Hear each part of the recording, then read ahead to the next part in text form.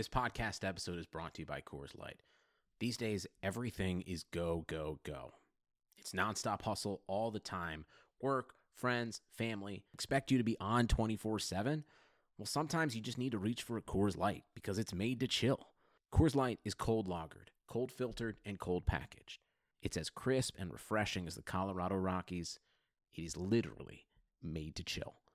Coors Light is the one I choose when I need to unwind. So when you want to hit reset, reach for the beer that's made to chill. Get Coors Light in the new look delivered straight to your door with Drizzly or Instacart. Celebrate responsibly. Coors Brewing Company, Golden, Colorado. Support for this podcast comes from Wild Turkey Kentucky Straight Bourbon Whiskey. Let's tune in to their one-on-one with Jamal, a real bartender from Old Fourth Ward in Atlanta. I really get into the backstory of whatever I'm pouring, out of respect. There are literally years of experience behind these bottles. Wild Turkey, same recipe since 1942. If you want a true classic, this is what you want to order.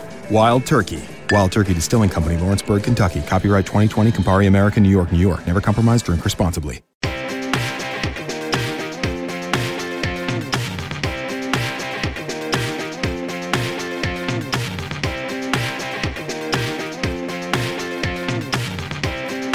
Hi there, hockey fans, and welcome back to the first regular season pod for year 3 of RotoWire's signature NHL hockey podcast. It's Puckcast with Statsman and AJ, folks. Friends, I'm Paul Bruno. You can follow me at Statsman22. My co-host, as always, is AJ Scholz, and you can follow him at AJ Scholz24. AJ, we're coming out to our listeners on the eve of the start of the NHL regular season, and in addition to feeling that excitement, I have an announcement to share.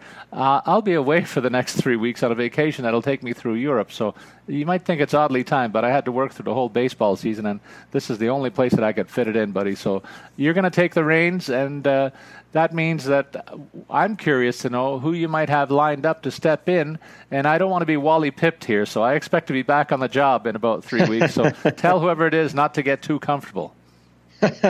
Yeah, so primarily looks like we're going to have NHL managing editor for RotoWire, Mike Gay, join us. He'll add a ton of insight on everything that he sees. He's kind of the head honcho as far as hockey coverage comes here. Unfortunately, a Detroit fan, but there's no fixing that. But yeah, otherwise, it'll be primarily Mike. I think we might have one other person step in. Yeah, I wouldn't worry too much about us replacing you, but you never know. Maybe Mike has a lot to offer, and maybe we'll switch it up to Mike and AJ, or it just doesn't have the same ring. I don't think we can change it. I'm going to have to talk to the powers that be there. I got to protect myself, it sounds like. But AJ, we want to talk hockey, and that's what this show is all about. So, interesting situation close to home here in Toronto that I wanted to share with our listeners. We know that Willie Nylander is still the big-name RFA that's holding out right now, and he doesn't like to be calling it a holdout, him and his agents, but effectively, he's not here ready to go for tomorrow night's game. There's a possible scenario that's kind of emerged, and that is relating to the fact that I've unearthed something that shows the impact of a guy delaying his start in the regular season. I'll explain that, and I want to get your reaction to see if this might be what's at play. But you take a scenario where there's a 5-year deal and a $7 million cap hit, and there's a chart here that shows that there's 186 days in the season, and for every day that he doesn't show up, the cap hit in the first year of that contract will rise, and the rest of it, for the duration of the life of the contract, will go down. So in this scenario, at $7 million, that cap hit, if he stays out till October 15, goes up to $7.386 million in the first year and drops down to $6,909. November 1st holdout means it goes up to $8 million, and then the rest of it is $6.78 million. So there's a savings on the back end of the contract for the life of it, and that may afford the Leafs a little bit of flexibility to get the other 3 big guys signed. Part B of this, AJ, is that those 3 players, Tavares, Marner, and Matthews, their agents have all served to work with the Leafs. They're promising to fit all 3 of these guys under the cap and along with Nylander. They want to keep this core together for as long as possible. So I'm thinking there might be a little bit of this at play in the background, and it kind of eases my angst, I'll say, about this whole situation. What do you think about that whole scenario?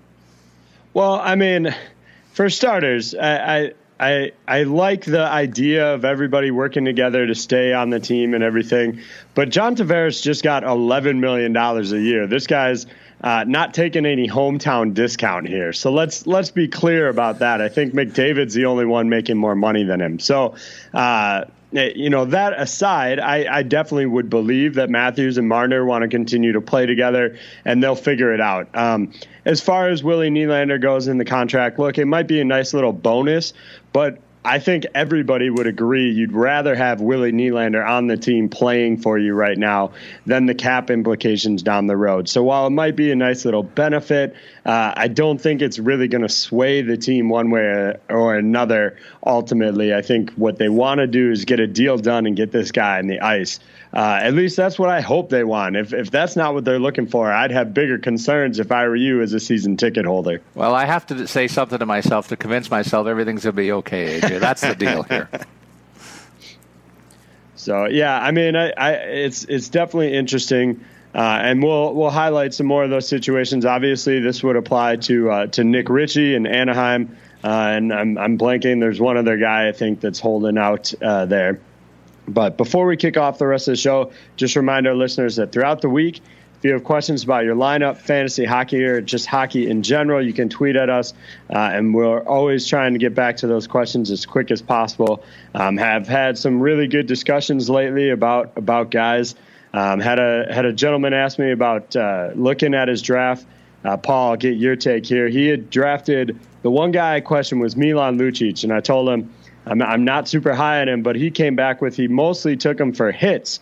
And I said, in that category, you picked the right guy. What do you think there? Yeah, if that's a lot to pin on one player, probably of that stature. You're looking at a guy who certainly is related to the physical side of hockey more than most players in the league. But I wouldn't overrate a category like that, because really, that offensive stats factor into the equation. And Lucic had trouble staying with the top 6 players in that lineup, so I think he's going to be relegated to a third-line role, and I don't like overemphasizing third-liners when there's lots of first- and second-liners that probably remain unpicked in most pools of a 12-team size, let's say. Yeah, so, I ultimately, I said, it was the one kind of knock I had, just to give a shout-out here, at Mitz the Fish is the Twitter handle there. So shout out to Nick there for bringing that question to me. Like I said, I liked most of his lineup with that exception. He had some good options in goal, stuff like that. So if you have questions and want our feedback on stuff like that, as Paul mentioned, you can hit me up at AJ Scholes24, and you can follow Paul the Statsman at Statsman22. All right, buddy, let's get into today's show. We want to highlight players who have changed into different roles than we predicted in our preseason pods during the training camp developments that have altered things during the past few weeks. We'll begin in Anaheim, and of course the big news there is the Corey Perry injury. The big winger is expected to miss the next 5 months after tearing up his knee at camp. That's created an opportunity for young Troy Terry to move into the right wing 1 slot. He did enough in 5 preseason games, it seems, to earn a look with Getzlaf and Raquel to start the season. And my sidekick theory, I want to keep an eye on who's playing with the big boys, and this is a name that's popped up recently, so if you're not listening to this pod, you won't know that. Another guy that might be in the mix for that role is Sam Steele. He's a top young prospect who was a very high scorer in junior. He tallied 2 goals in camp in 5 games. He starts the season lining up as a 3C, but I could see him moving over to the wing on that top line if Terry doesn't work out, AJ. Yeah, I definitely agree, but don't sleep on Pontus Aberg. They just claimed him off waivers. Going back to the old AHL Milwaukee well on this one again, but I think this is a great young player. I'm starting to wane on him a little bit. He hasn't kind of produced quite at the level that I feel that he's capable of and has in the minors. But I think it's a great decision by Anaheim to pick him up off waivers. Not going to cost them really anything. And he could slot in to one of these roles. 4th line, possibly get a look on that top line as well. I know Aberg did a couple of times in Nashville. So he's another one. I do think primarily, especially with everything through camp, I think you're right. I think Troy Terry gets the bulk of it. But bringing in Aberg, I think it raises a little bit of a red flag that maybe they're not quite as certain as they might be projecting. And over in Arizona, they've had some roster fluctuations with some big movement in the offseason. And I'm also curious to see whether Dylan Strome is finally ready to make the grade at the NHL level. He'll start out the season as their third-line center, so he's going to get ample opportunity to play against bottom six defense pairs and maybe lesser checking from opponents. It's time for him to stand up and show something. We'll look for that opportunity because he was right there with Mitch Marner and Jr. That's the profile that he had, AJ, to give you a comparable at the NHL level of what might have been expected. On the blue line, Jeff Chychrun still out of the lineup with a knee injury, so others move up on defense, and we'll look for somebody to jump into a role that takes up some big minutes on the blue line there, but I'll leave you to comment on that perspective. Alex Galchenyuk is listed as week to week with a lower body injury. That's a tough blow for a guy who was supposed to be a signature piece for this team after he was acquired in the offseason. That may give a guy like a Brendan Perlini a shot to get top 6 minutes and a second chance to prove himself. So there's a lot of moving parts here in Arizona, figures to be, because this was a bottom feeder club last season.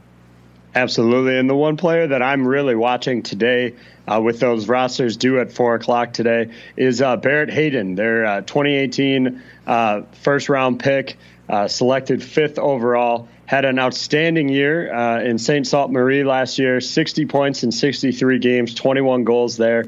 Added another 21 points in the postseason. And so whether or not they keep him on the lineup, that decision is one that they'll have to make today. It's possible that they just keep him for the 9 games and then kick him back to juniors, which is certainly their prerogative. But everything that I'm seeing is showing that he's adapting well. The team has been impressed with him so far, and so he has a chance to secure a spot on the roster. Like I said, that decision will be made today, so I will be watching that one closely for sure.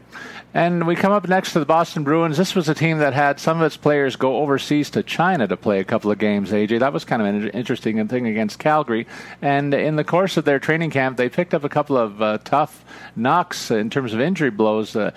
Patrice Bergeron has effectively missed the whole preseason schedule nursing a wonky back, but he's still slated to play in the Bees opener. That causes me a little bit of concern in terms of his overall status right now. But you're talking about one of the best two-way players in hockey, so if the Bruins are really nurturing him along and knowing what they're going to expect and not too worried about injuries, I say not to worry, but I want to see it on the ice before I commit to him again. Torrey Krug, though, may have suffered a more serious setback in terms of rehabbing his fractured ankle, so he'll be missing some time in the early going, too. That affords other people on the blue line to move up because, in addition to him, Mark Grzelcyk has a lower body injury, and so that's a couple of openings on the back end there. I wonder who you might think might step in and what other comments you have on the Boston Bruins.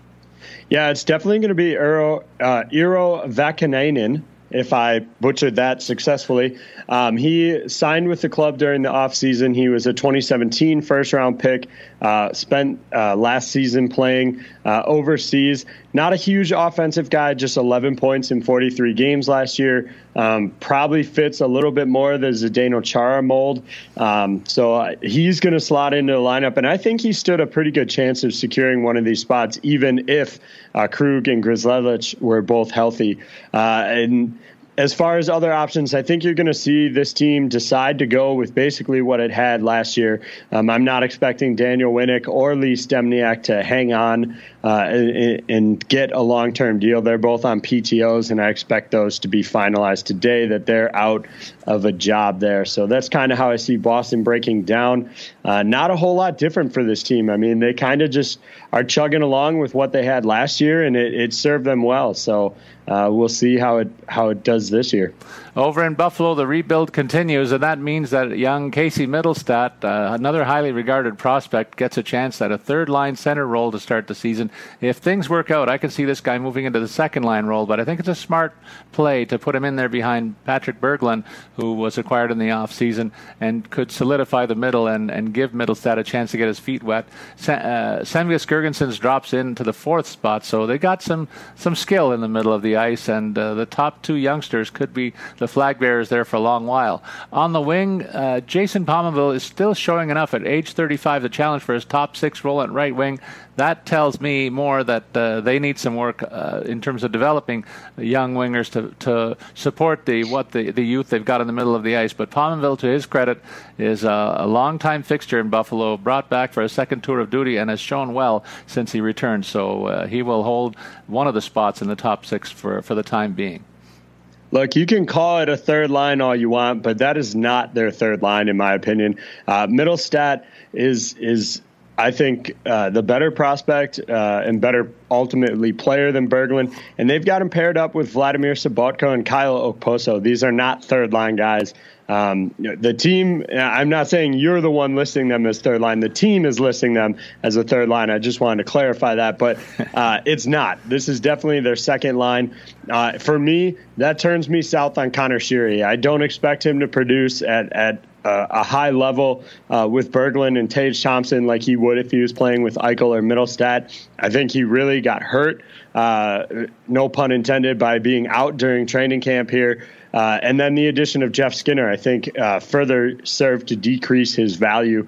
Ultimately, they didn't give up much to get Sheary, basically just took his contract and Matt Hunwick's contract, but I don't think it's going to work out well for them to have Sheary paired up with Berglund and Thompson. As far as another player that I was originally kind of high on was Scott Wilson, but he underwent ankle surgery yesterday to repair a fractured ankle suffered during practice over the weekend. So he's going to be out until December. Obviously, his kind of fringe player role plus this injury has him completely off my board in any sort of season-long format. But once he gets healthy, I think this guy could slot in as kind of a sneaky depth option when it comes to daily fantasy. So something to keep an eye out down the road, but definitely don't have to worry about it anytime soon. Yeah, and you mentioned the way that the rosters have been listed here. I thought that James Neal would be a lock to play with Sean Monahan and Johnny Gaudreau on what should be a great top line. They've got him listed as a third-line player. You wonder why that is. Is he still getting used to his new surroundings, or what's going on there? I don't see him slotted properly on that third line for the money that they paid him. Another move, though, that's apparent as a result of the training camp is Michael Frolik appears to have won a battle for the second right wing role, and that's a plum assignment, too, in Calgary. They've got some pretty good skill among the top six forwards that I see. Derek Ryan, who came over from Carolina, will start as the number 3 center, so I watch for him to have an impact there to hold down a third line that could be stronger than what they've had in the past. And I watch for a bounce-back season from one TJ Brody on the blue line. He's going to get a partnership with Mark Giordano to be on that top pairing. He had his best year in the NHL when he was partnered with Giordano a couple of seasons ago, and I'm looking for that to juice his totals again this season. Yeah, I think the interesting thing about the Neal reduction is that they're going to have him playing with Dylan Dube. This guy has made the team. They made that announcement yesterday. A second-round pick in 2016. Last year, finished out his junior career with 84 points in 53 games in the WHL.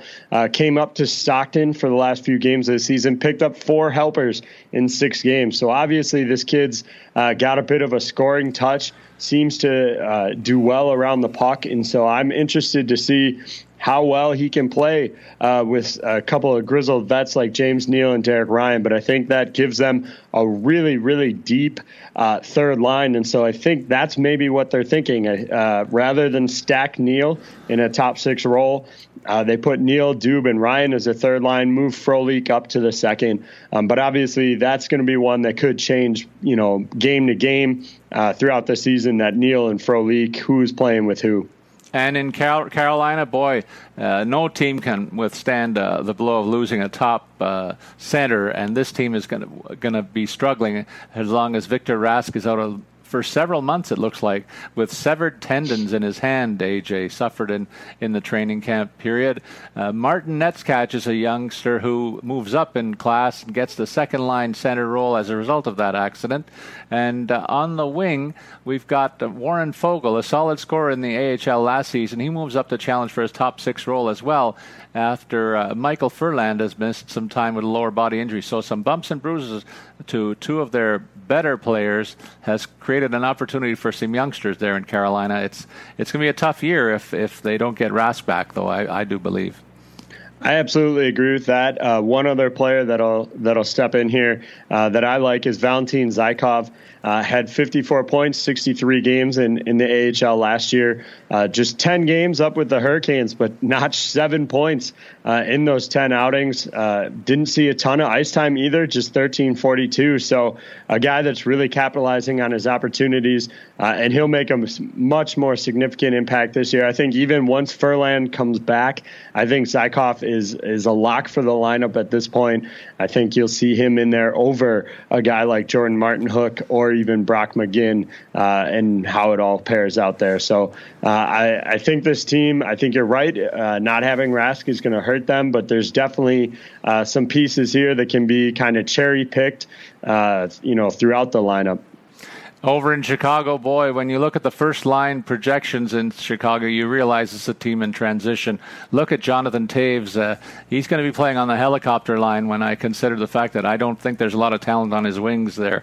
John Hayden projects to be on the left wing. We saw him get a cup of coffee with the team last year, but Dominic Cahoon is a guy who rises up and steals a role on the first line right wing situation ahead of possible vets like DeBrincat, who's out temporarily, it looks like, with an injury, and Marcus Kruger, who might have challenged. But Cahoon is a youngster who very little is known about other than what he's done at training camp this year. So could be lightning in a bottle if he succeeds, but could be also a placeholder until some of the injured guys get back, AJ. I don't know what you think about the Hawks situation other than that, but I'm a little bit concerned that they're going into a bit of a dark period. It doesn't help them that Gustafsson, who finished... Corey Crawford has ongoing concussion issues here. Cam Ward may assume a bigger role in terms of the goalie split as the season unfolds in Chicago.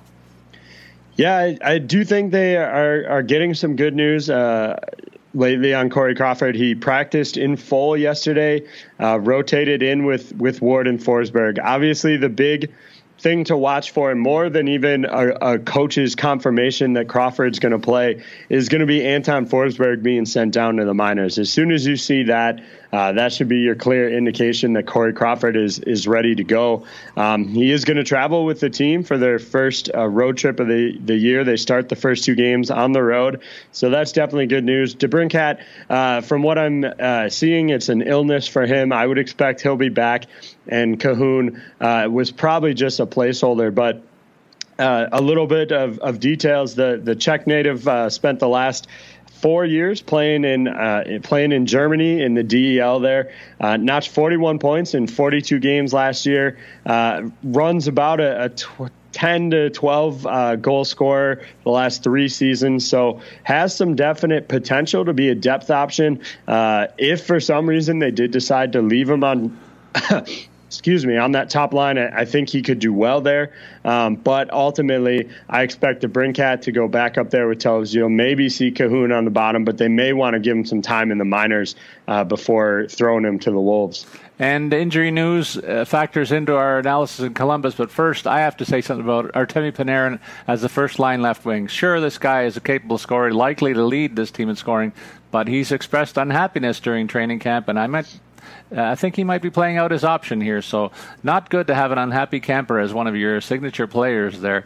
Another guy who's a little bit happier is Nick Foligno. He's bounced around center and wing last season. That impacted him, but I like the fact that they've slated him to start as a left wing 2, and that's where he's thrived in the past, AJ. I hope they just leave this guy alone on the wing. He's one of their team leaders, and he's played his best when he's played on the port side there. I expect the same this season, but another tough blow is Seth Jones out of the lineup for the next 4 to 6 weeks. That's going to impact the top pairing as David Savard moves up in class, and he'll partner with Zach Werenski on what should still be a pretty effective top duo. Savard has been a power play specialist there as well, so look for his offensive totals in the early going to tell the tale there. He might stick in that position if he thrives, and maybe they bid a second pairing around Jones and split him up with Werenski if that works out in the early going.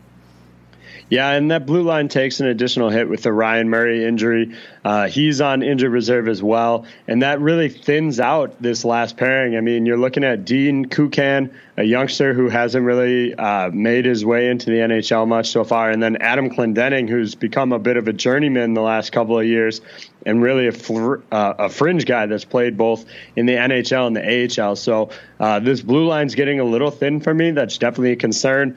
But obviously, even once those guys are healthy and back, everything there starts and stops with Werenski as far as blue line scoring goes. Things are taking shape in Colorado, AJ.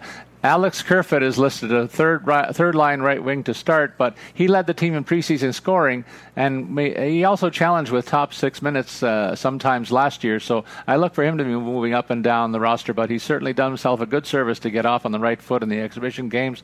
Patrick Nemeth may see a bump in his offensive stats on the blue line. I like the fact that he's partnered with Tyson Barrie, who's one of the more underrated top scoring defensemen, and Nemeth, for his part, is a guy that won't get you 50 points, but he might be in line for 30 to 35 if he can stick with Barrie, who is a good distributor of the puck. The goalie tandem here, though, it is the white flag that I see, the one that causes concern. I don't see much from the pairing in the nets here in Colorado, and that might be a concern for this club going forward. Well, and I think that's the biggest question mark that we're waiting to see at the start of the season here. Is it going to be all Semyon Varlamov? Are we going to have a true number one here out the gates, or are they going to kind of goalie split these guys? I think that's the biggest question mark here. For my money, I would not have touched Varlamov in a season-long draft just because of the uncertainty. I do, however, love the idea of picking up Grubauer as like a third goalie for your team. I think he'll probably see more starts and could take over the number one job down the road here. Varlamov has an injury history as well, which is a factor. So how this breaks out in the first week is going to be really interesting, and I think something we could find ourselves talking about all season long. And in Dallas, for me, an interesting bit of news came about when Valeri Nichushkin was penciled in to their training camp roster, and he's won a job as a second right wing. This guy has all the tools in terms of size and skill. It didn't work out so well in his first go-around, but he had some success in the KHL, and now he wants to give it another whirl. And the hope is that he works out well with a revitalized Jason Spezza, who had an off season last year, but he's getting a little long in the tooth too. So a lot of pressure on that top line to score, but they have some size on the second line that could be imposing if Nichushkin starts to throw his weight around, as I think he can. Tyler Pitlick is another guy who could challenge for the role of a top six winger on the right side if Nichushkin fails. So they do have options there.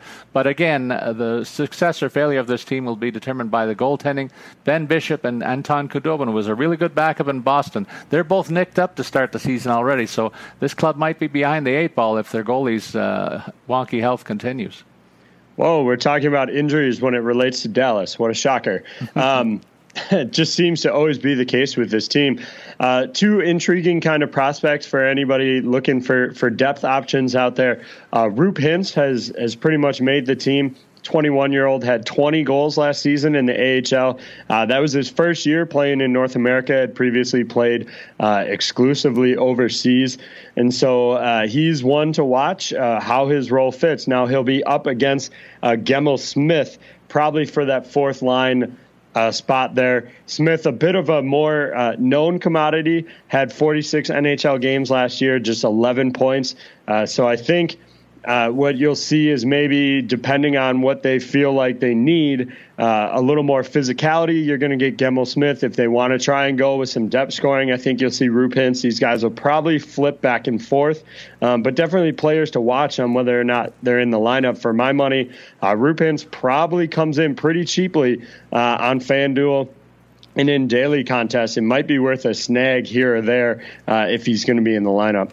And the story in Detroit is kind of out with the old and in with the new. They start the season with two name recognition players on their long-term IR. That's Henrik Zetterberg and Johan Franzen. You won't see them this season, but that makes room for some youngsters up front, including Tyler Bertuzzi, who will start the season on the left wing, top line again next to Dylan Larkin, who figures to be this team's signature player.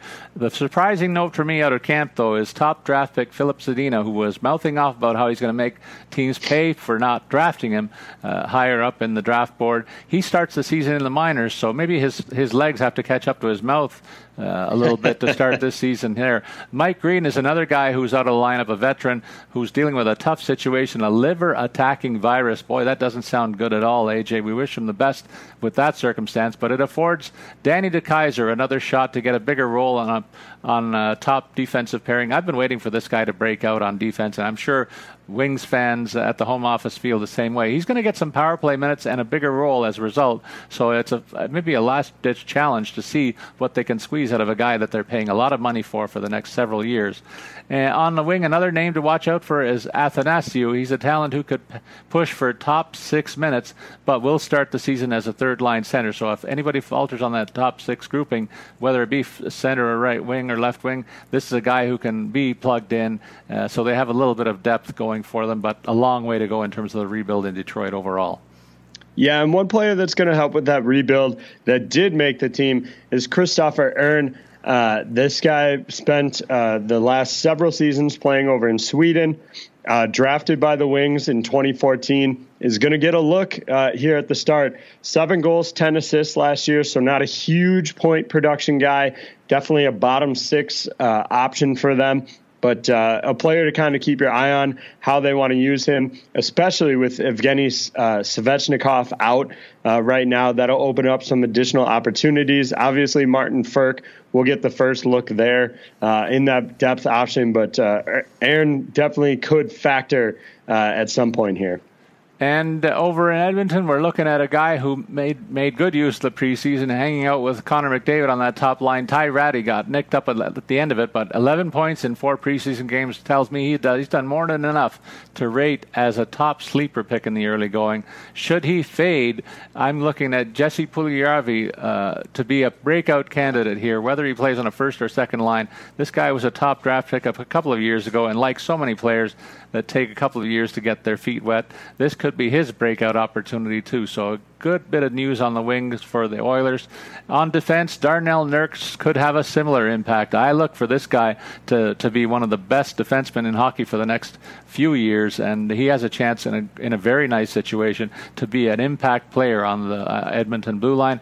But really, this team went south last year when Cam Talbot did play as well as he did the year before. He's looked pretty sharp in the preseason, though. So I'm looking for a bounce-back goaltending season from Talbot in the Edmonton goal, and that should improve their fortunes dramatically.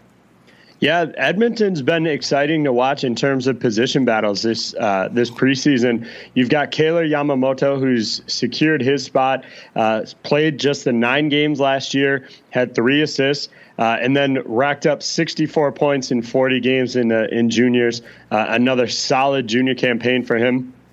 In 4 junior seasons, his lowest point total was 57 on the year, his highest being 99. This kid knows how to score and definitely will factor in there. Then you've got Jason Garrison potentially earning a contract here. He's still on his PTO. They got to make a decision there. Ethan Bear competing for a spot as well on the blue line. Obviously, Adam Larson and Chris Russell being injured is going to factor into those decisions. And then the big one in goal, Mikko Koskinen beats out Al Montoya for that spot. I was a little surprised Montoya cleared waivers and was assigned to the minors. I would have thought maybe a team with some more question marks in goal would have considered picking up the veteran, and that is what they have there. Is if Koskinen struggles, if Talbot's struggling, either guy gets hurt, they do have Montoya kind of in reserve as a solid veteran option, which is nice for them to have. But I was a little surprised to see nobody pick him up off the waiver wire.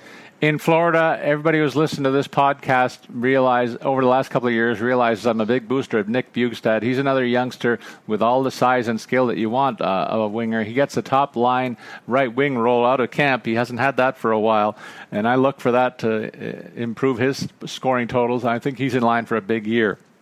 Mike Hoffman arrives from a trade from Ottawa in the offseason to solidify the other top 6 role on the right side. So that gives him a pretty good look on the starboard flank, in my opinion. I'm going to also say that James Reimer might be a pretty good late round goalie pick, AJ, because it looks like a pretty relatively even goalie split, whereas a lot of teams are going with a 55-28 kind of split or 27 kind of split. This looks like it could be a 45-37 kind of deal. And if Roberto Luongo gets hurt, you can look for Reimer to pick up that slack. He's played extended stretches before. But right now, the concern is there's lots of bumps and bruises on the wings and through on the defense, mostly minor ones, and they hope to keep a handle on that going forward, because I think this is a team that could challenge for a playoff spot if all hands are on deck.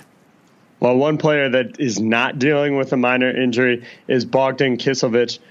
Sounds like a broken jaw potentially for him here after taking a puck to the face. So we'll see what happens with that kind of diagnosis and how he might or might not return. If you have him in season long, I'm going to suggest you pick up Jacob MacDonald. This is a young defenseman who has spent several years kind of forcing his way into a lineup, went undrafted out of Cornell University, didn't really offer much scoring when he was in college. His senior season had just 9 points in 31 games. Obviously, something changed when he hit the minor ranks here. Had an ECHL season in which he had 37 points in 72 games. And then last year with AHL Binghamton, wrapped up 55 points in 75 games. So I don't know if Cornell just wasn't using this guy right, or if they expected him to be more of a defensive player and just didn't give him the opportunity to play offensively. But clearly he's discovered something, and I think is going to bode well as a pickup off the college free agent list for the Panthers down the road here. In Los Angeles, we're talking about a team with the oldest average age of a roster, AJ, and it got older with the addition of Ilya Kovalchuk, but he looks ready to solidify the top line at left wing. That's been a bit of a revolving door in the past, so he could be the answer there. He's looked pretty good in terms of a seamless return to the NHL in the exhibition series of games, but they suffered a blow with Dustin Brown being out for a while due to a broken finger. That's too bad, because he had a great bounce-back season last season after being his scoring totals were reduced for the most of the last 3 or 4 years. He had a nice turn of good fortune offensively, but we also look for a reunion of an interesting line that they had in place.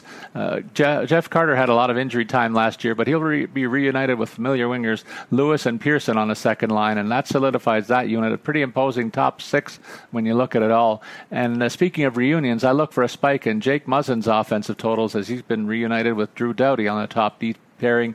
Muzzin was about a 40-point guy when he was with Doughty a couple of years ago, but last year he got bounced around and the point total suffered a little bit. So I look for a bounce-back year from my wife's namesake. Yeah, I think the kind of interesting thing with the Dustin Brown injury is whether they sign Emerson Entum to a contract here. Again, another guy on a PTO. Kind of got to watch for that today, see what happens. And then another goalie battle in which the youngster wins out. Jack Campbell going to be the backup to Jonathan Quick after Peter Budaj was shipped off to the minors. Less surprised that Budaj didn't garner any interest there, but I do think Jack Campbell offers a little bit of a different look on the back end. But obviously, this will be Jonathan Quick all the way as long as he can stay healthy. And in Minnesota, we're looking at a team that just simply couldn't keep up with the big boys in their division. That's because they suffered a couple of injuries to some key players. A look for Charlie Coyle to be a bounce-back candidate here, as he's ticketed to start right wing at the second group. And then Zach Parise hopes to regain his status. It wasn't so long ago at AJ that he was a signature player here, but he suffered through a couple of injury-plagued campaigns. Right now he's healthy, and that's the best sign of all in Minnesota. Yeah, the thing for me with this team is I'm not in love with their depth options here. Outside of the top 6, there's some intriguing guys who have had flashes. Nito Niederreiter, JT Brown have both kind of had flashes of it. Jordan Greenway is an intriguing player to watch coming off his strong performance in the Olympics last year. And then the injury to Luke Kunin It sounds like it's going to be a little bit before he's ready to go still. Might spend some time in the minors kind of rehabbing that knee injury before giving the green light here. So there's just not a lot to love in the bottom options here. It's pretty top heavy, and I think it's ultimately going to really hurt this team this season. They're, as you said, they're not going to keep up with the rest of this division. Well, a similar assessment could apply to, in terms of what you just said to the Montreal Canadiens. Certainly the Max Domi at center experiment seems to have been put on the back burner a little bit, what with his suspension in the training camp, which still galls me that this guy gets to play the first game of the season after what he did. But Jesperi Kotkaniemi maybe is getting a bit of an extra push here to show what he can do right out of being drafted as the top pick in Montreal. They're going to put him in at second-line center. He's insulated with Domi on the left wing and Joel Armia, a big imposing guy on the right side, so don't expect too many teams to be taking liberties with the young talent at center, but it's the top line that really doesn't inspire me. Philip Deneau and Thomas Tatar, they've been third-liners most of their careers, but they're plugged in as top-liners. Brendan Gallagher, a heart-and-soul guy on the right wing. I got a lot of time for a player like that, as our listeners know, rounds out that unit. But, boy, there's more questions than answers among the top six here in Montreal. Well, I don't disagree with this decision, but I thought it was interesting to name Shea Weber the captain when he's going to be out for as long as he is, out at least until December. I do think he's ultimately the right choice. Don't get me wrong. I'm not questioning that aspect of it. But I felt it just seemed weird to name a guy your captain who's not going to play for the first 2 months of the season. I think maybe the better option would have gone to go no captain. There's a number of teams that are doing that this year. It's not like it would be an anomaly, and just go no captain until Weber comes back. And then, as part of his, going to return to the lineup, we've named Shea Weber the 30th captain. Do a whole thing with it at that point. It just felt a little weird yesterday to me. But yeah, other than that, this team is one that I'll probably mostly stay away from in all formats, with the exception of probably Thomas Tatar and Joel Armia. Those are both guys that I really like, but we'll see. Obviously, the goaltending, Carey Price is phenomenal, but he can only do so much with what's around him. And in New Jersey, we saw a great year out of Taylor Hall last year. Nico Hischier is a top center. So guess what? I'm looking at who plays with them on the right wing, and it looks like Kyle Palmieri's won the job out of camp. And that means he's a guy that I think should be targeted in drafts. Could be very underrated as their first-line right wing. I see this guy, if he stays healthy, being a threat for 60 points. With Corey Schneider's hip injury, Keith Kincaid has a chance to grab a bigger share of the net here, just as he did last season. And boy, he ran with it when he got that opportunity. So don't sleep on him either. It's time, though, for other guys to step up, and that means I'm looking at you, Pavel Zacha, to show what you can do to be a scoring line center. I'm calling him to be a breakout candidate in terms of a performer that should be much better than he was last season. And he gets to play with two speedy guys and power play specialists in Marcus Johansson, especially helping him in that regard. But Jesper Bratt is a guy who showed very well last season as well. So they could be set at center, and they were insulated with Travis Zajac if he can stay healthy as the third-line pivot in New Jersey. Well, I love this third-line combination. I think Zajac and Wood, with the addition of Jean-Sebastien Dea, a player who they claimed off of waivers from my club. He notched 50 points in 70 games last year in the AHL. Hasn't gotten a ton of looks in the NHL last season, or overall, really, just because he's kind of been a depth option. I don't think he was really expected to take on a huge role this season as well, just because that team is so deep. With the Devils, this is a guy that could play night to night, could be in line for 70 games this season. So definitely someone to keep an eye on. Probably flew under the radar in most drafts, like I said, given the situation he was in. But it's looking better. Played some penalty kill yesterday for the Devils in their overseas competition. So one to watch there, Jean-Sebastien Dea. And in Nashville, this is going to be one of the top teams in the league, and they did most of it last season without Kevin Fiala. He had a nice season last year, 48 points, but I think that's just scratching the surface. I think he's a threat to get 60-plus points if he can stay out of the infirmary. Another guy who's looking to do that is Ryan Ellis on defense. Boy, if you forgot that this guy missed 40 games and you realized he only had a handful of points relative to what you might have expected, he could be in line for a 50-point season in the elite company that he keeps in Nashville. That's the neighborhood that he resided in before he got hurt last season, so don't underrate Ellis. He could be a guy that really helps you if other people overlook him.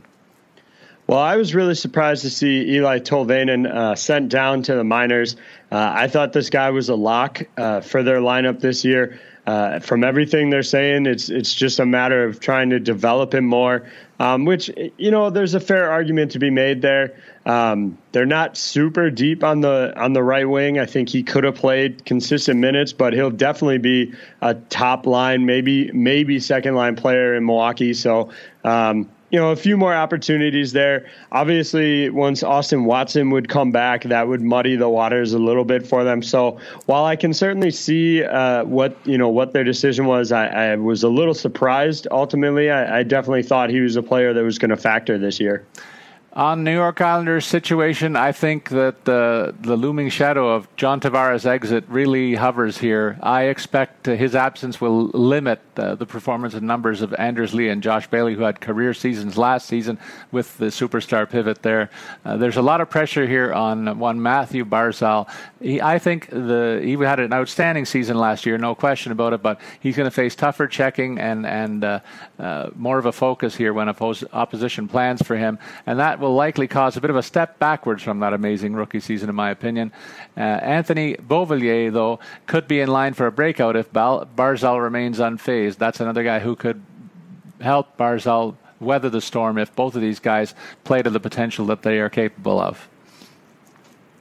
Some players to watch, particularly today, to see if they make the team here, are going to be Ross Johnston, Jan Kovar, and Tanner Fritz. How they can factor into this team remains to be seen. There's some young players. They're all really competing for spots, but there's some veterans ahead of them, kind of in all those positions. Andrew Ladd continues to deal with, his injury. Hasn't been able to participate in practice sessions. At this point, I would expect him to be missing on opening night. Now, the team has continued to say that they're not worried about it, that he'll be ready for opening night, but I really am questioning whether that's the case at this point. And in New York, the rebuild is underway. They advised their season ticket holders that there was going to be some pain here, like the Leafs did a couple of years ago, so they're hoping for the same blueprint. But there's a couple of candidates to keep an eye on still.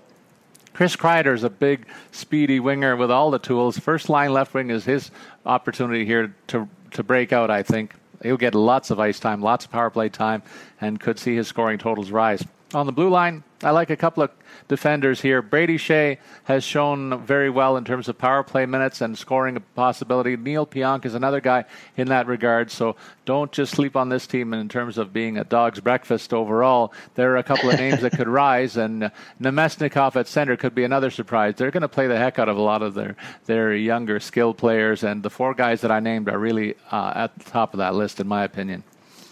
Well, the one surprise, I think, coming out of camp was Brett Howden making the team here.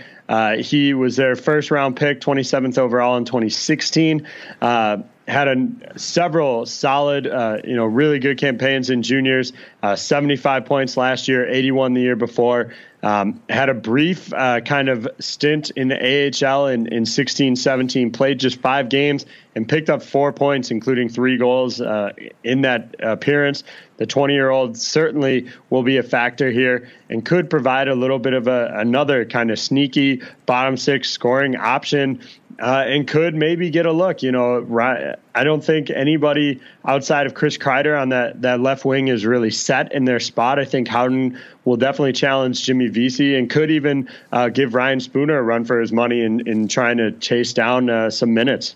And in Ottawa, have they hung the banner yet? Lose for Hughes, the top draft pick in the upcoming NHL draft, surely must be in the sights of this management team. How bad is this team outlook, you ask? Their projected number 2 center, Zach Smith, was placed on way waivers the other day. So that's a shocker. You don't see too many top 6 types wavered this early in the season, but such is a lot there. Youngster Brady Tkachuk, their draft pick last year, has all the tools and the opportunity as a left wing too to have an instant impact here. This guy could be a leader of the future in Ottawa. That's how high I think of him. And on defense, Thomas Chabot is counted upon to be the offensive key to try and make people forget about Erik Karlsson. Good luck with that, I'll say. But he'll produce on this club with the opportunity he's getting. But I think his ceiling, given the surroundings and the talent that he's playing with, is somewhere in the 30 to 35 point range at the moment. Well, I do want to give a quick nod to Zach Smith for how he handled that situation. The team claimed that they told them that it was performance based through the preseason, why they opted to waive him. Shocked that nobody wanted to take him. I can't imagine there's really too many teams, maybe 4 or 5, that couldn't have used this guy at the center position, but handled it well and actually told kind of a funny story. That morning, his dog had jumped into bed with him after getting sprayed by a skunk. So that's how his day started. And then to get waived by the team, but they're going to keep him around. So it sounds like maybe that waiver was just a formality if they feel they need to move him to the minors in the future. Kind of wanted to get the risk out of the way, I guess.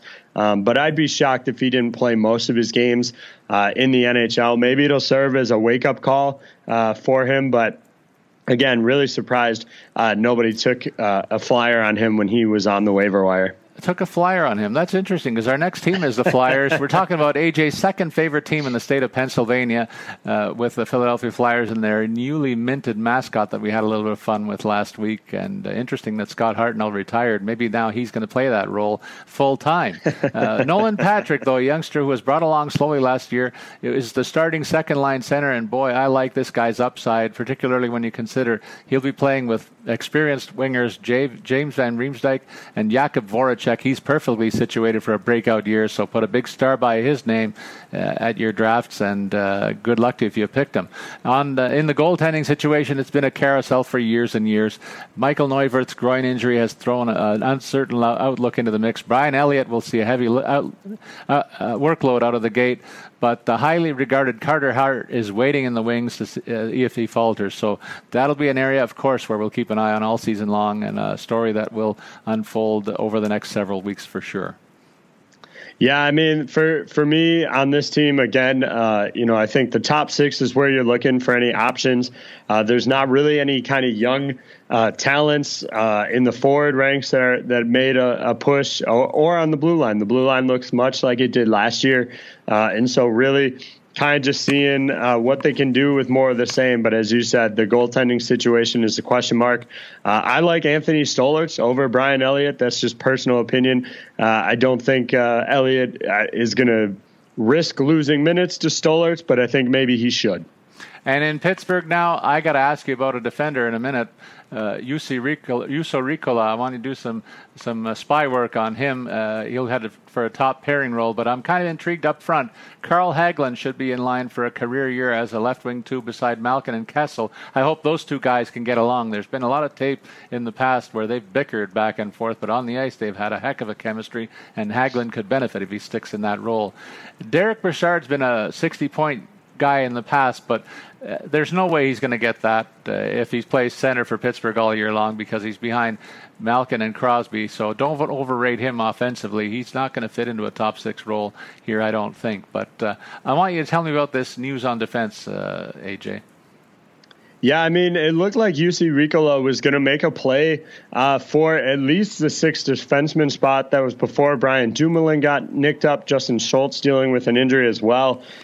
He offers significantly more offensive upside than a guy like Chad Ruhwedel. Looking at his numbers last season, 24 points in 59 games, playing overseas. Probably, I think, heading into camp, they would have expected to send him down and let him play with the baby pens to kind of adjust to North American style of play, but has racked up points throughout the preseason. And I honestly kind of thought he would get a spot. I think you'll see today when the lineup comes out that he is for sure going to be with the team this year. they'll probably go just one extra forward. It looks like Derek Grant will win out that role, and then keep Riikola and Chad Ruhwedel around for now. And then in goal for the Penguins, the question mark there is backup situation. Is it going to be Tristan Jarry or Casey DeSmith? I said a while ago, Jarry's contract is two-way this year, so I think that makes him slightly more expendable this season than Casey DeSmith, but we'll see how it shakes out. I kind of tend to agree with you, though, Paul. Derek Brassard probably going to have slightly less fantasy value than he would if he was playing the wing with Malkin and Kessel. And as far as their relationship goes, I think the Penguins will do better the more the two of them seem to fight with each other. I think it comes from a place of competitive nature. I think them arguing is only going to serve them well. And it seems like off ice, there's no issues. The arguments are on the ice because they both want to win. They both want to score and produce when they're on the ice. So I have no problem with any sort of heartbreak you may see between them. I do think they're fine, and it's a good thing when they're competing with each other to get better. And in San Jose, there's one guy who's done himself a great service in terms of improving his profile. That's Evander Kane. He committed to this team long-term after finding his comfort zone out in the sunny climates, and he hit pay dirt with a big contract. Now he's ready to be once again regarded as a top winger in the league, I do believe. But it also depends on the health of their top pivots, including one Joe Thornton, who's getting really long in the tooth. But if he's healthy, Jumbo Joe's still one of the best passers around. Another forward to watch is Timo Meier. He's in good company and should be poised for a career year if he can stick with the likes of Logan Couture and Thomas Hertl. That's a pretty good top six there in San Jose. And you already talked about the fact they have two of the best guys in the league in terms of defense. Boy, that must mean Martin Jones is one happy camper in the nets, doesn't it? Absolutely. I mean, to have that kind of defense in front of you definitely will make any netminder smile. The question for me here is actually Timo Meier, because I think that spot's going to be a rotating kind of selection of guys. Jonas Donskoy could get a look there, Kevin LeBlanc, even Melker Karlsson, Barclay Goodrow. I think any one of these guys could slide in and out of there. And it's really going to be kind of a rotating position, which has, gives me a little bit of pause if I'm looking to take any of these guys. I need to know heading into the game at least who's going to be on that second line, at least to start the game. But there's no guarantee they'll finish the game there. So some question marks there as far as how that goes.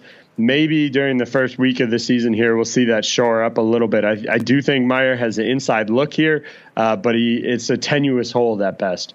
In St. Louis, the big news in the offseason for them was a couple of pickups that I'll talk about in a second. First of which is Patrick Maroon deciding to sign with his hometown team. And this guy's thrived in top-line roles in a couple of different stops during his tours of duty around the NHL. He gets another chance to do that with Ryan O'Reilly, another big trade acquisition in the offseason, and Vladimir Tarasenko, one of the best two-way players in hockey, as his line mates here. So a great landing spot for Maroon. I look for him to have a big year at St. Louis, playing in front of friends and family there.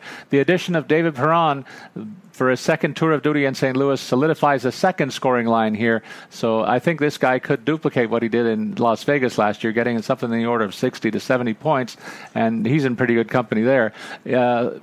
More good news offensively. If Robbie Fabry can finally stay healthy, he gets to play with third-line veterans Tyler Bozak, an acquisition from the Maple Leafs, and Alex Steen, a veteran who knows his way around both ends of the ice. That unit could be a real handful. I think it's one of the best-looking third lines in the NHL. I don't disagree if they're healthy. The problem is Robbie Fabry has been anything but healthy. Right. Alexander Steen has dealt with injuries as well. And so if those guys are out, that's really going to hurt the depth from this team. It'll give some opportunities to Jordan Kyrou, Samuel Blase, Klim Klostin are all guys that could factor in for extra minutes. Unfortunately, Nikita Stoshnikov, who you're a little bit familiar with from his time in Toronto, has been dealing with a concussion all preseason. He's a player that I think could have factored in challenge for some spots here as well. Hopefully he can get healthy down the road. And then obviously losing Oscar Sundqvist for a bit. We'll talk more about that. But injuries seem to be plaguing this team, and it carries over onto the blue line too, with some guys that are banged up there as well. In Tampa, I'm pretty happy for Anton Stralman. He's getting a chance to be reunited with Victor Hedman. He was a top scoring defenseman, something in the order of 40 points. I could see him getting back into that range after dipping below for a couple of years if he can hang on to that role, because Hedman, simply put, is one of the best defensive studs in the entire league. Tyler Johnson and Nikita Kucherov both saw limited action in preseason play due to nagging injuries. That's not a good sign. You want to start the season healthy, and these guys are already nicked up. So I say a little bit of beware. Beware of possibilities here is something you should be concerned with. Prospect to look out for, though, Anthony Cirelli is yet another talented center who may emerge in the way that Braden Point did over the last 2 seasons. So they keep developing talent, and they've found a way to solve their cap issues. This is a team that's going to be a handful for anyone in the league, and in many circles is the preseason Stanley Cup favorite. So lots to feel good about in Tampa from top to bottom here, despite the nicks and bruises at the early going. Yeah, and Cirelli will benefit if Tyler Johnson is missing some time. Now, he's 50-50 to play opening night. That means it's probably not going to be long for him to get back in the lineup there. So definitely some interesting guys to watch. I think you hit the nail on the head with Cirelli as kind of the headliner there. I'm interested to see how Victor Hedman can hold up with the other two. Now that Burns and Carlson are playing with each other, maybe not on the same line, but on the same team, can Victor Hedman keep up and kind of continue to, be that one elite tier, those three guys kind of well above the rest, and to see if he can hold his own with those two Sharks now. Well, up next, we talk about the Maple Leafs, and before you and I went to air, I told you about EA Sports running a simulation, and guess who wins the Stanley Cup? It's the Maple Leafs over the Sharks in a 7-game series. I'll take that, but as I said to you, they might be stretching me out of the Maple Leaf Gardens, the Nova Scotia Bank Place, the newly named arena in Toronto, if that should come to pass. But we already talked about William Nylander remaining unsigned, and I think that's going to hurt his outlook over the season. He's been in Mike Babcock's doghouse before, and there might be a little bit of a penalty when he returns. He won't be given top 6 minutes right out of the way, I don't think. That opportunity will go to Tyler Ennis to start the season in his place as a right wing number one. He's done everything that the coach could ask for in terms of that early showing, and he's a skilled player who has a good offensive range to his game, I think. If he does falter, I think Kasperi Kapanen is the under candidate that would get the role in the early going. But here's a hot take for you. They got Matthews and the Tavares. Mitch Marner is my candidate to lead this team in scoring this year. AJ, what do you think about that? I think it's a bold call.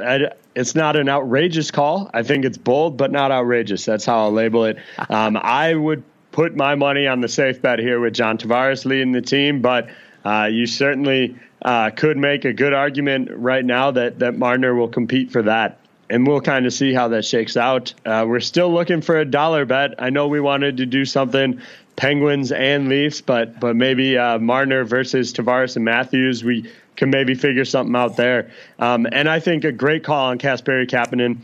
I think he'll be the biggest beneficiary of Willie Nylander being out. And even once Nylander is back, I think he'll compete for minutes with guys like Andreas Johnson and Connor Brown, even Josh Levo, and kind of challenge for a regular role with this team. Well, Vancouver Canucks are up next, and there's no Sedins on the roster, AJ, so it obviously has a different look. One of the guys that I'm looking at for a possible breakout year is Brendan Leipsic. He's a top candidate for the plum assignment as left wing number one next to Bo Horvat and Brock Besser. Elias Patterson is poised to assume the second-line center role, and this guy could be in the mix for Rookie of the Year honors. So a new look in Vancouver means a lot of young players, and the rebuild is well underway, and there's lots of promising talent there among the top six forwards anyway. Yeah, my problem here that is for all the young players that you highlighted that are playing top six, the bottom is looking a little bit of a who's who of elderly veterans. Still, you got Louis Eriksson, who's actually dealing with an injury. Anton Roussel's trying to work his way back. Jay Beagle, it looks like he's going to be their third-line center. Marcus Granlund, a little bit more of a younger guy, but it's definitely gets a little older when you get further down this lineup. And for me, I've got questions about Jake Virtanen here playing with Beagle and Granlund. I don't see that pairing doing him too well. Hopefully, if you're in Virtanen's camp, if you've got some shares of him this year, he can challenge Nikolai Goldobin for minutes on that top six, because I expect most of the scoring for this team to come out of that top six here. I don't think you'll get a whole lot of depth scoring on this team. AJ, when it comes to the next club, the Vegas Golden Knights, I have to look at a number of prognosticators who are looking for this team to suddenly dip dramatically in the standings. I don't see how that's going to happen. This is a team that was well constructed and got a lot of unexpected top performances out of players who were given an opportunity to show their skills. They've added to this mix in the offseason with the additions of Paul Stastny and Max Pacioretty, giving the Knights a very new look on the second line among the forwards. And I look for their right winger, Alex Tuch, who has all the tools to have a breakout campaign rounding out that second line. There's lots of depth on the wings here. Insurance in the names of Nosek, Carrier, and Carpenter. These guys all showed well in cameos of different lengths and top six roles last year. So there's lots of depth up front. We know that they've got a whole lot on defense, and you kind of like their goaltending. Absolutely, I do. I think their second line is a motivated couple of guys here. You got Max Pacioretty looking to shake off, whatever, lingering issues or baggage he might be carrying from his time in Montreal. This is a guy that's going to be playing with a huge chip on his shoulder to show that, hey, I know I'm a good player, and I can show it here on a team that complements me with some other talent. And he's going to get that in Paul Stastny, who's on the Stanley Cup hunt right now as kind of a veteran guy here. And so we'll see how that pairs out. I think that's a great group there. I would personally like to see Tuch and Haula flipped. I'd like to see Tuch playing with Stastny and Pacioretty, but he'll certainly do just fine with Nosek and Oscar Lindberg. What I would not want to be on the ice for would be to go up against that fourth line. Those guys are going to take a brutaling toll with the hits and physicality with William Carrier, Pierre-Edouard Bellemare, and then Ryan Reeves right now. That is a group that will hit you and hit you hard. And for, the most part, legally hard, which is, perhaps most important there. And so that is a group I would not want to go out against. And there's going to be some teams that I think their top talents are going to be dreading facing that group. Hitting somebody legally and hard, isn't that something that Tom Wilson should take a course in? Over in Washington, he's penciled in as the right wing number one, and no more than a 30 to 35 point guy if he's in the lineup. But he's going to face a lengthy suspension, I think, to start the season, and that could certainly put a dent in his fantasy value, because I think they'll figure something out up front that means he'll start the season as more of a depth player, which is probably where he's best suited. Jakob Vrana might be a guy that steps up and takes a top six role, and if and when he does, I think this is the breakout candidate here up front. On defense, I'll give you another breakout candidate. That's Christian Djoos. He has solid offensive skills and could thrive if he's partnered with John Carlson on defense. We know what Carlson can do offensively, one of the top scoring guys from the blue line position. Well, depending on the length of that Wilson suspension, you're going to get guys like Chandler Stephenson and Nathan Walker are going to be the ones that take on some additional minutes. Andre Burakovsky could move up to a higher line, with Wilson out. So some interesting decisions to be made there. The hearing's going to be in person, which means a minimum of 6 games from everything I've read. And so we'll see how that goes and how it affects the rest of the team here. But still, this is a top team that's coming off, obviously, the Stanley Cup win. And they'll be just as good, led, obviously, by Alexander Ovechkin. And you look at the final team of the 31 that we analyzed this week, and it's definitely going to be one of the best teams in the league, maybe right there with the Leafs as the top team from Canada. Look at the top 6, AJ. Kyle Connor, Mark Scheifele, Blake Wheeler, then the second line, Brian Little, Patrick Laine, and Matthew Perreault. Of these 6 players, Brian Little seems to be a guy who has a ceiling of 60 points. I don't know why he couldn't smash through that with the quality wingers that he will play with, but he's never done so in his career, so I wouldn't overrate him in that regard. But up the middle of the ice, pretty solid in terms of the 1-2 punch. Given Mark Scheifele, he's one of the best guys in the league. Maybe he has a chance to contend for the Hart Trophy as an MVP in this league. That's how good I think he can be. On defense, there's a lot of size and strength. It's time for Jacob Trouba to have that breakout season, and I think he's going to get every chance as the top seeded defenseman on the right side here, ahead of the likes of Byfuglien and Myers. Well, I'll give you a few names here to ponder over in terms of some sneaky options here. Kristen Vesalainen out of Finland got 39 points in 44 games playing overseas last year. He's going to make the lineup here right out the gates. And then Jack Roslovic, younger player, again, got 31 games last year in the NHL, got 14 points in those outings, saw just about 12-19 of ice time. These two figure right now to pair up on a fourth line with Nikolai Ehlers, which is a very interesting fourth line. I think ultimately you might see them flip with Kopp, Lowry, and Tanev to be the third line. But this is one that, honestly, if I'd put that on a handful of other teams in the league, you're looking at a top six line there in Vesalainen, Roslovic, and Ehlers. And AJ, it's time to bring back some of our regular features from last couple of years of regular season. We've had great support from FanDuel, and we play their games all the time. We'll get into the first FanDuel segment right now. And before that, though, we want to remind our listeners that over 2.5 million players have won a cash prize playing on FanDuel. Why don't you join them? Take advantage of a special offer for new users. Sign up today at FanDuel.com/RW. Let's get into that FanDuel segment with a look at the 4 games tomorrow night, AJ. Of course, I'll be in attendance in Toronto when the Canadians come to visit the Leafs. Boston and Washington get together in Washington as they unfurl that Stanley Cup banner that used to reside in the Stanley Cup used to reside in Pittsburgh for a while, but now you have to take a look at it in enemy territory. Another all-Canadian matchup in the evening: Calgary and Vancouver, and the new look Canucks against a Calgary team that looks like it's on the way up too.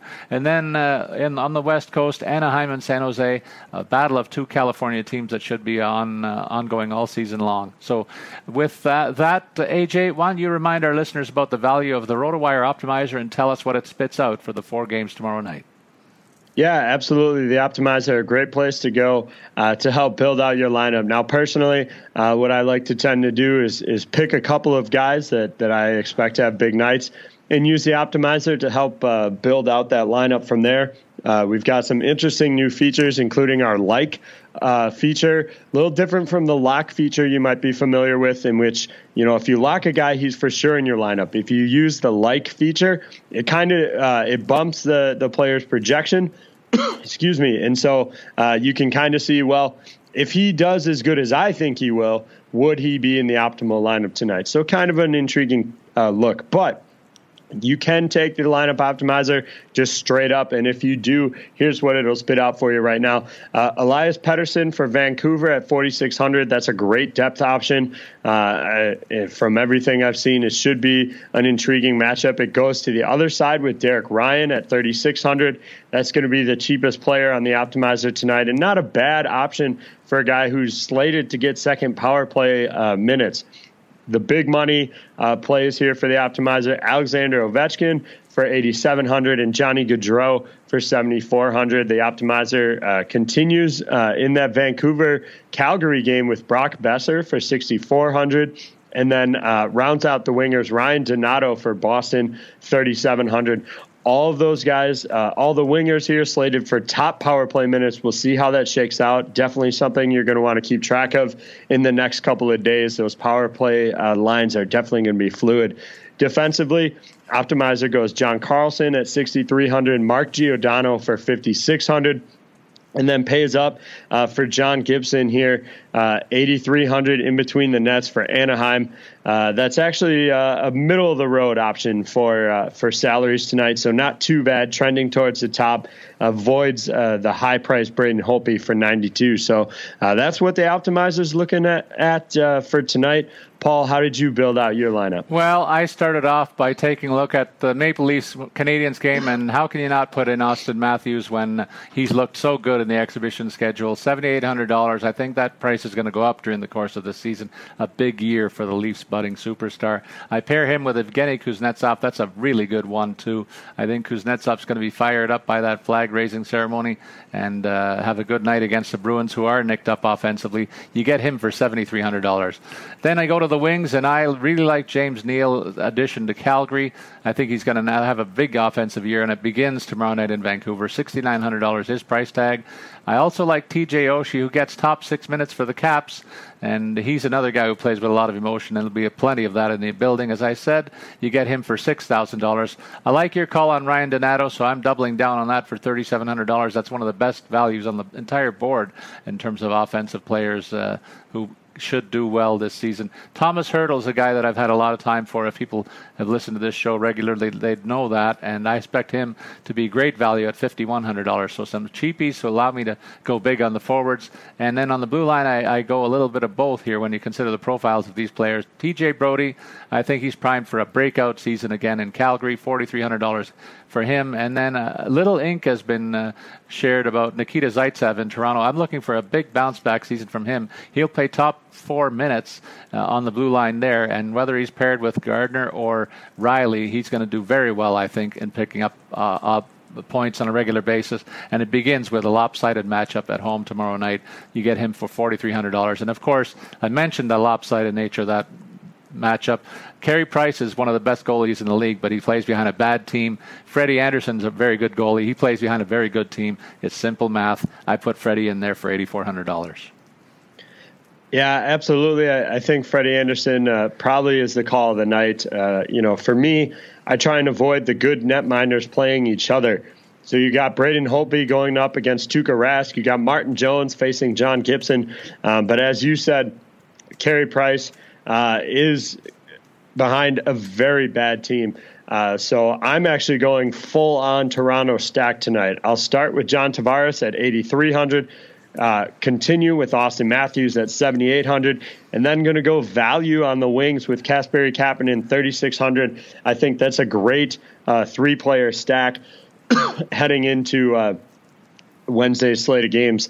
To build out the rest of my wingers, I did go high with Joe Pavelski, $7,500.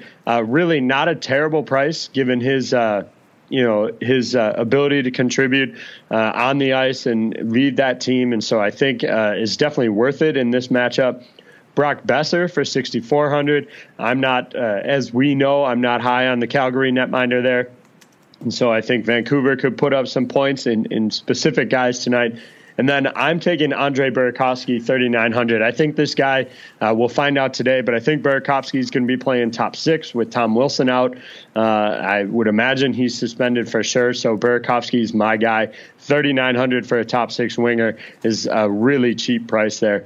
Defensively, Charlie McAvoy, $4,500. That's a great value for a guy who's probably going to lead his team in defensive scoring, and I think can start that off on the first night. And then Marc-Edouard Vlasic, $4,400 for the guy who's probably going to play with Erik Karlsson, is a steal in my opinion. And then to round out my Toronto stack, like I said, Freddie Anderson, the goalie of the night, $8,400 is not over the top in terms of pricing. You can still build out a decent lineup, and you avoid kind of those elite netminder matchups that make it a little dangerous there. All right, AJ, I've waited 3 years for this bet. It's dollar bet time. It's time, my friend. I'm going to promote this like a wrestling show rather. And I don't want to tease it for 2 weeks. I want you to come up with your rebuttal right now. Show some guts here. I'm putting my big 2 against your big 2 centers, Matthews and Tavares, Crosby and Malkin, total points. It's on, right? Well, I originally, I might honestly have taken the Leafs on this, but having said that, I know with the Looney struggling, things are tight up there. So I'm willing to help out and do a dollar bet here. Leafs against Pitt, the top 2 centers, total points. I'm down. There we go, folks. So I want to get your reactions on Twitter. I want to see which side of the fence you guys land on. Let's do a little survey about that, AJ. What do you think? Can you set that up for us at the end of the show? Yeah, I'll throw that out there. Who's going to get more points? The Leafs, Tavares and Matthews versus Pittsburgh's Crosby and Malkin. Although that's an interesting bet that you make when you don't even think that those big two guys are going to be the leading scorer on their team. I was wondering if you'd throw that back at me, buddy, but it's on, and I'm happy about that. Can't wait to see how it unfolds this season. And we also want to round out the show with our other signature pieces, the stud and the rant. There's lots to talk about in both categories. Boy, AJ, Connor McDavid, he was the best player in the league last year, and he looked so dominant, leading all scorers in exhibition play, 11 points in only 4 games, and I'm sure he feels the sting of missing the playoffs last year. A very big motivation for him to start this season well. He's the fastest skater in the league and is very capable of making highlight reel spins every night. That's the great part of hockey, and he's right at the forefront there, isn't he? Yeah, absolutely, and I think he's a great future leader of the league and a great face of the NHL here. And really from every I don't watch all their games all the time. I don't see all the off ice stuff, but everything I've seen and read, great off ice guy, great on ice guy, and so really deserving to be the first stud of the week here heading into the season. And the rant of the week, this is an easy one right off the hop. Max Domi and Tom Wilson, what do they have in common? Well, both these guys crossed the line in the preseason. Domi, of course, punched a defenseless Aaron Ekblad when the latter refused to engage him in a scrap. The ensuing suspension for the balance of the preseason was a meaningless deterrent. And that's a black mark against the NHL's enforcement committee, off-ice enforcement committee, in my opinion. They've got a chance to rectify that, though, with the fact that Tom Wilson delivered a headshot to an unsuspecting Oscar Sundqvist in the last exhibition game and is likely facing a severe suspension to start the season. You mentioned minimum of 6 games because it's an in-person deal. I think Domi's lucky he didn't get suspended for any regular season games. That was a joke, in my opinion. League disciplinarian George Parros has to drop the hammer on Wilson, a multiple-time offender, to send a strong message as the season gets underway that the NHL no longer tolerates meat-headed behavior.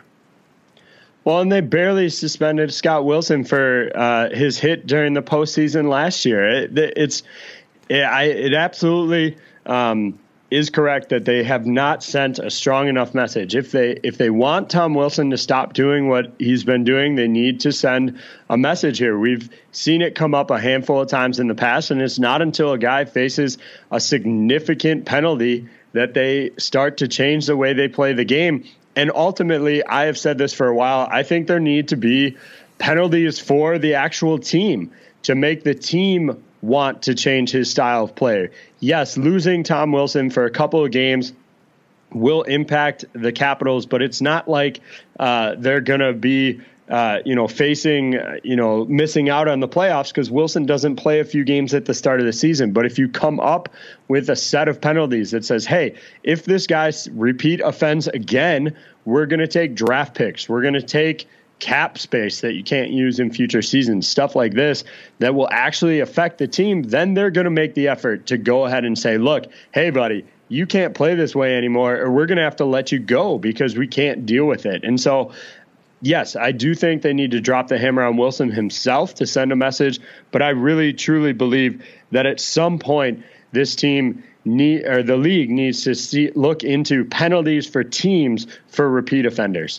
All right, well, we'll stop it right there. Well said, partner. And please go ahead and put that survey up, and I hope our listeners weigh in on that dollar bet. That wraps up this episode of Podcast with Statsman and AJ. Please remember to send your comments or questions on Twitter. Follow me, Paul Bruno, at Statsman22, and you can follow AJ at AJ Scholes24. As always, we invite you to listen to podcasts to get your tips to stay ahead of the competition in your fantasy hockey planning and research during the season. So long, everybody.